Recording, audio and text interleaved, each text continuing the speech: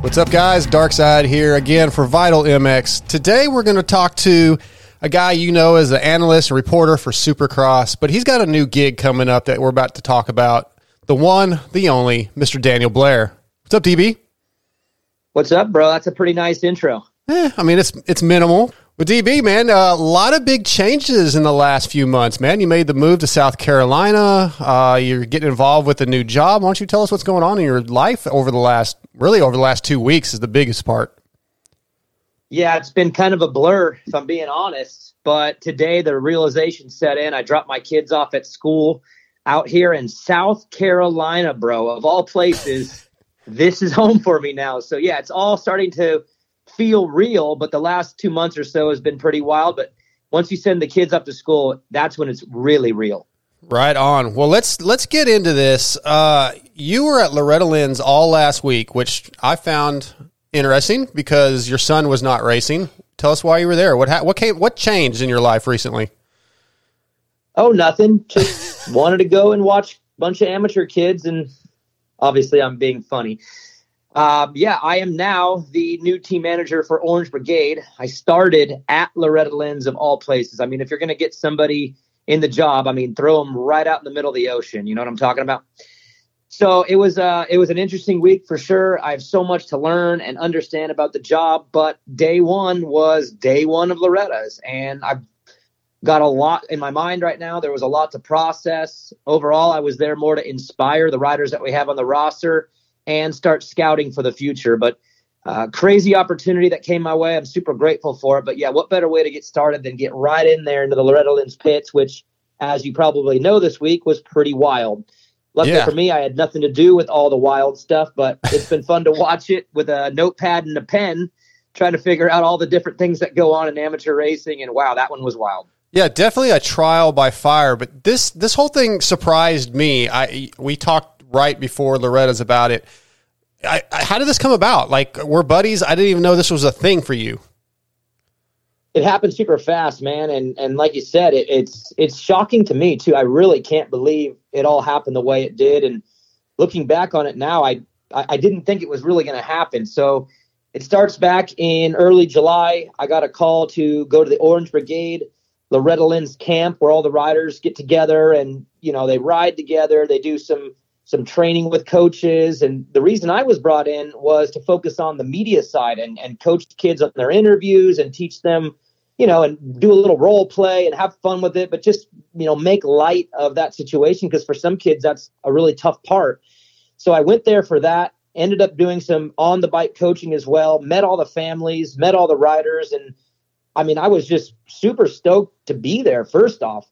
Then some conversations started happening where there was a possibility that there was a job opening at Orange Brigade.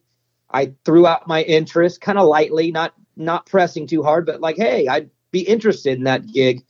But then, you know, it came, you know, to light to me that they needed someone probably in the SoCal area that would work out of the offices. And I just moved to South Carolina. So there was no way that was possible. So I kind of let it go and didn't think anything of it, and then got a phone call, and the call was amazing. It was, hey, you can do Supercross TV. You can live in South Carolina, and if you want this job, we can make this happen. The families are behind it, and we're behind it. If you want it, let's roll. So a couple dominoes dropped. The next thing you know, I was hired on and on my way to Loretta Lynn's to start day one. Pretty much as opening ceremonies was kicking off, that's when my employment actually started. So as like you said, just thrown to the wolves, and I mean, couldn't be more excited about it, but at the same time, a little overwhelming because I don't know the ins and outs of amateur racing. So there's a lot to learn, but man, I'm excited to figure it out. Yeah, this seems like a really good fit for you. The way I know you as a father and the way you are around your kids, and I've heard you, of course, on podcasts. I know that dealing with the youth is important to you. Making sure they have the right path and grow up properly and have all the things they need in their corner. So it makes sense that this would be a good position for you. But what in particular was it that interested you in this position? What was the main thing? Was there anything in particular? At first, I didn't know why I was so interested. I mean, I was intrigued by it. I like, you know, again, that part of the sport. I feel like some of these families have been led down wrong paths or misguided. And of course, I'm talking about decades of this. Mm-hmm. So for me, I don't know what my initial intrigue was, other than I thought it was cool and I felt like I could do a good job at it. But as I started thinking about it, I realized what the real draw was just my past experiences and how bad I believe things went for me at the end of my amateur career and into my pro career, with just some decisions that were made and things along the way that I, have regrets about. So I almost feel like a little bit of an obligation to take this job and, do my part and maybe helping these families avoid some of those struggles and those bad decisions. And, now I really look at the job as an opportunity to kind of right a wrong that was done in my own life. And doesn't mean that, everyone's going to, make the right decisions from here on out, and not everyone's going to be perfect. But if I could have an impact on one kid or 5 or 10 families and just helping them avoid problems and steer their career in the right direction, I want to do that. So I'm super grateful that I've been given the opportunity. And I would say my biggest strength coming in is I do know how to not do it right. And I think that I could help these families stay away from some of those decisions, because those last couple of years are impactful. These families have spent so much money and so much time preparing for the opportunity to be a pro. And that if the decisions aren't made correctly in those last 2 to 3 years, the whole thing could unravel and be over like in a blink of an eye. And I'm super saddened by that. As a commentator for Supercross, I've watched these kids come in and fail, and it breaks my heart every single time. And I feel like there's decisions made at the age of 14, 15, 16 that could help them have a better chance of A, succeeding, and B, not just falling off the cliff immediately after turning pro. So I hope to take that experience and apply it and hope to work with these families. And just, if I could increase the success rate for these kids, 5%, 15, 30%, it'll be a big win for me. And that's what I want to do. Yeah, knowing you the way I do, I think you'll be very impactful in these kids in a very positive way. I definitely believe that. I'm not just blowing smoke. With this Orange Brigade title, does that also include the other brands under the Austrian tent, Gas, and Husky? Yes, I'll be representing the house of brands. All 3 are going to be equally important to me.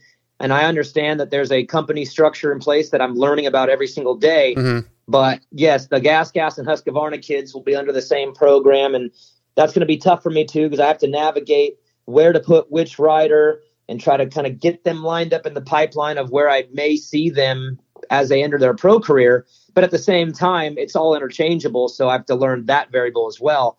But yes, I'll be in charge of all 3 of those manufacturers and rosters. And again, I know I've said this before, but I'm super grateful that they're willing to give me a chance to do this. I have worked with the KTM group in the past on a bunch of different ventures, as far as doing team intros for Gas, doing demo ride days for Husqvarna, doing press conferences for KTM. So I've worked with a lot of people in-house, and for them to have the faith in me to take this role on and hopefully allow me to, instill my vision along with theirs. I'm super shocked and grateful. And now that we're getting into the nuts and bolts of this thing, it's definitely a little bit more difficult than I thought, but in ways that I knew were going to be difficult. So I'm not afraid of it. I'm ready to take on those challenges too. But my number one role, at least in my opinion, will be guiding the families and helping them make the smart decisions in those final years and giving them the best chance to be not only a pro, but a good pro, and be able to make a living in a sport that they've spent a decade chasing relentlessly. You mentioned Loretta's being your debut as the team manager. First of all, a very hectic week at Loretta's for anybody involved.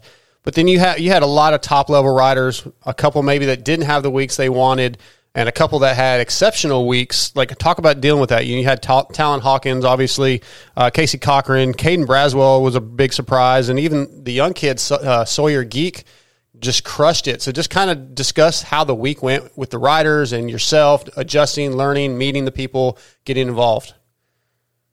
Well, first off, I had a prior obligation on Friday in Nashville to do some TV commentating for a jet ski invitational event that was right next to the stadium in Nashville. So I had to leave late Thursday and skip all of Friday. So I'd like to start by expressing my frustrations with all my successful riders who decided to just go on a string of victories and start racking up titles left and right while I was gone. Literally, I'm there all week sweating and just in the trenches, And then I leave for a day, and we just started just title after title after title. I'm like, guys, really? Like, come on, man. Like, I'd like to be there with you all. But anyways, I'm super proud of all the riders that were able to find success. But I actually think the most impactful part for me was dealing with the families that didn't have that success and reassuring them that Loretta Lynn's is not the only race on the schedule that matters. It's not the tell-all. What it is, it's a pressure cooker of an event that some can get through it and some have a hard time. And I think for me to be there for the families that didn't have the best week and assure them that there's more to come and there's more opportunities out there and we're going to be able to bounce back from this and recover from a tough weekend, I think that was the most important part for me. The kids that had all the success, they've done all the work. I had nothing to do with any of their preparation whatsoever. So for them to win, I was happy there to give them a knuckle bump and say, good job.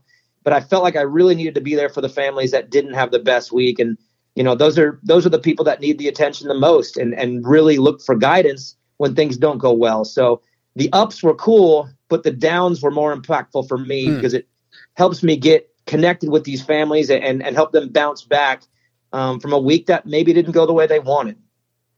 You've mentioned the families a couple times. Is that your primary vision, is making this a family unit, or what is your vision, say 1 year, even 5 years down the road for the Orange Brigade program?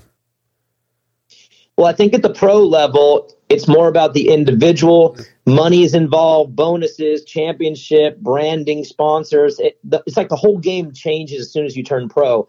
But at the amateur level, it's not just about the individual, it's the entire family. I mean, the mom, the dad, grandma, grandpa, sister, brother, they're all involved in this chase of a dream. So for me at this level, I'm looking at the family as the rider. I don't want to sign a rider. I'm signing a family and working with them closely on understanding the ins and outs of this sport. That way, when the kid gets a chance to go pro, they have a lot of education, a lot of knowledge, a lot of experience, and they can make all the pro decisions that they're going to need to make. So the family part is the most important for me. I know how much these families invest in their kids and how much they sacrifice. They could be out at the lake. They could be, doing their own thing, but instead they sacrifice everything for their kid. And their hope is that the kid's going to make it someday and become a pro and become a champion. So for me, I'm looking at the entire family aspect of this, not only when it comes to the guidance part, but when it comes time to sign kids and make deals. I'm signing families, not riders.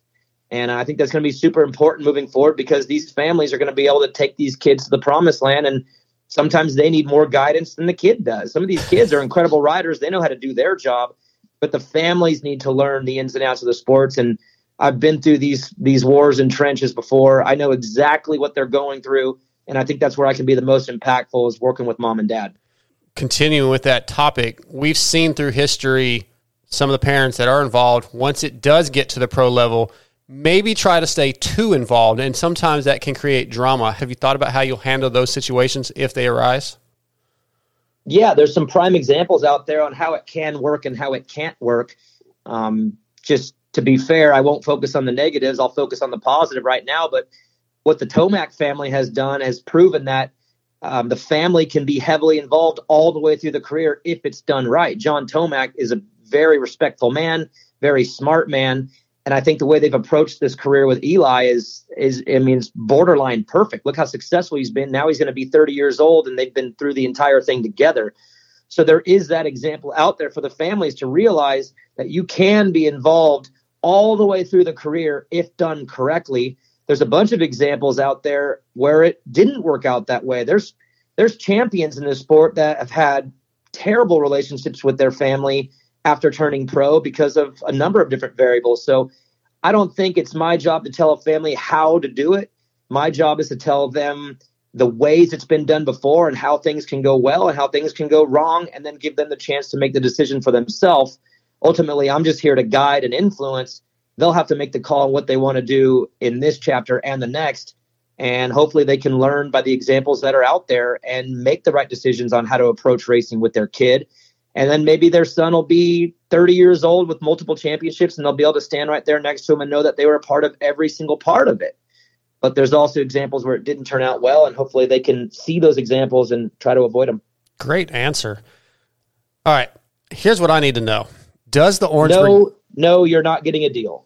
So there's no room for a 47-year-old vet rider? I'm actually looking at a vet guy right now by the name of Mike Brown. I feel like he's pretty good. He's got some things to work on. I think he's definitely in the development stage, but if he can fix a couple things of his program, I'd like to sign Mike Brown, but no, you're out. Sorry. Dang, man, I'm going to be on a 23 Husky 350 in like 3 weeks. I like that. I'll send you a hat.